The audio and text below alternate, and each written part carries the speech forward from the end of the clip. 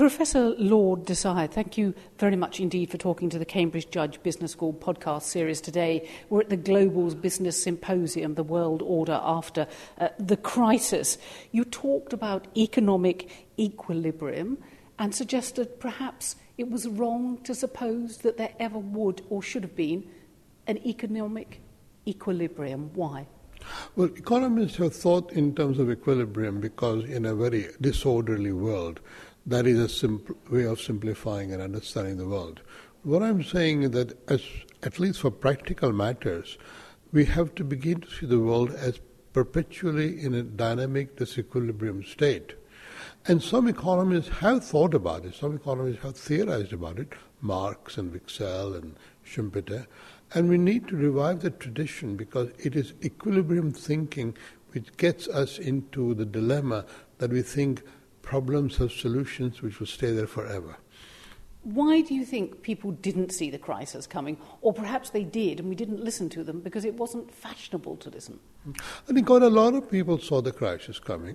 I remember saying to somebody that the longer a boom lasts, more people think it will last forever and more likely it is it will not last forever. Now, I think people don't want to listen to warnings when the going is good. And so there are warnings. People point out that this is not sustainable, as a sustainable situation. And then when the crisis occurs, people say, why didn't you tell us so? And it's no good saying, I told you so. They don't like being told that they were warned and they ignored the warning.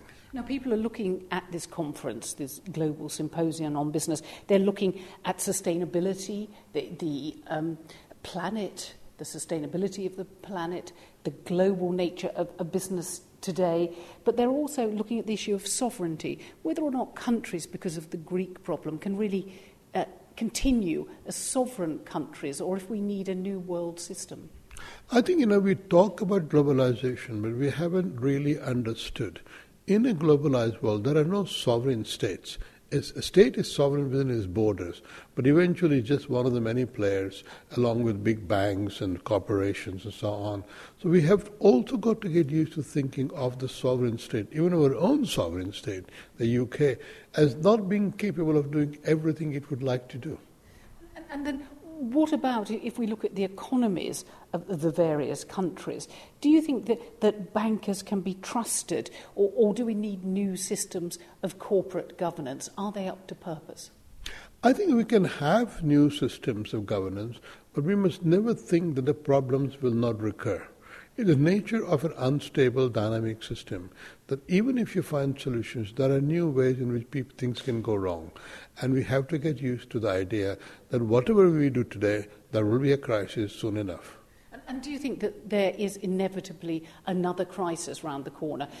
Lots of people, economists, were saying in the lead-up to the British general election that fiscal stimulus worked. They credited Brown and Darling with saving the world banks, and now we seem to be just taking cuts on the chin and not be too worried about a double-dip recession. There does seem to be economic fashion in all of this.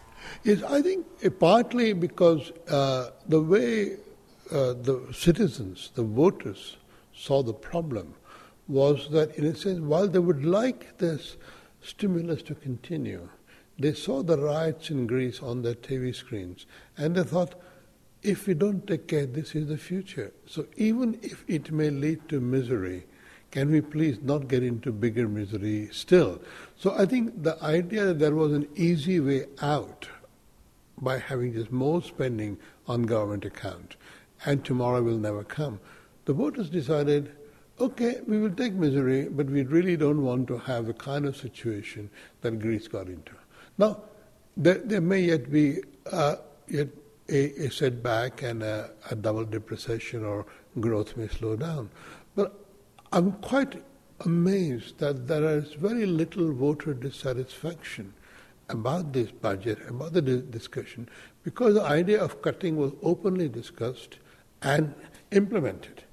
And there are still no riots in the streets here. By and large, the opinion polls say, people say, yeah, we knew we had to do this.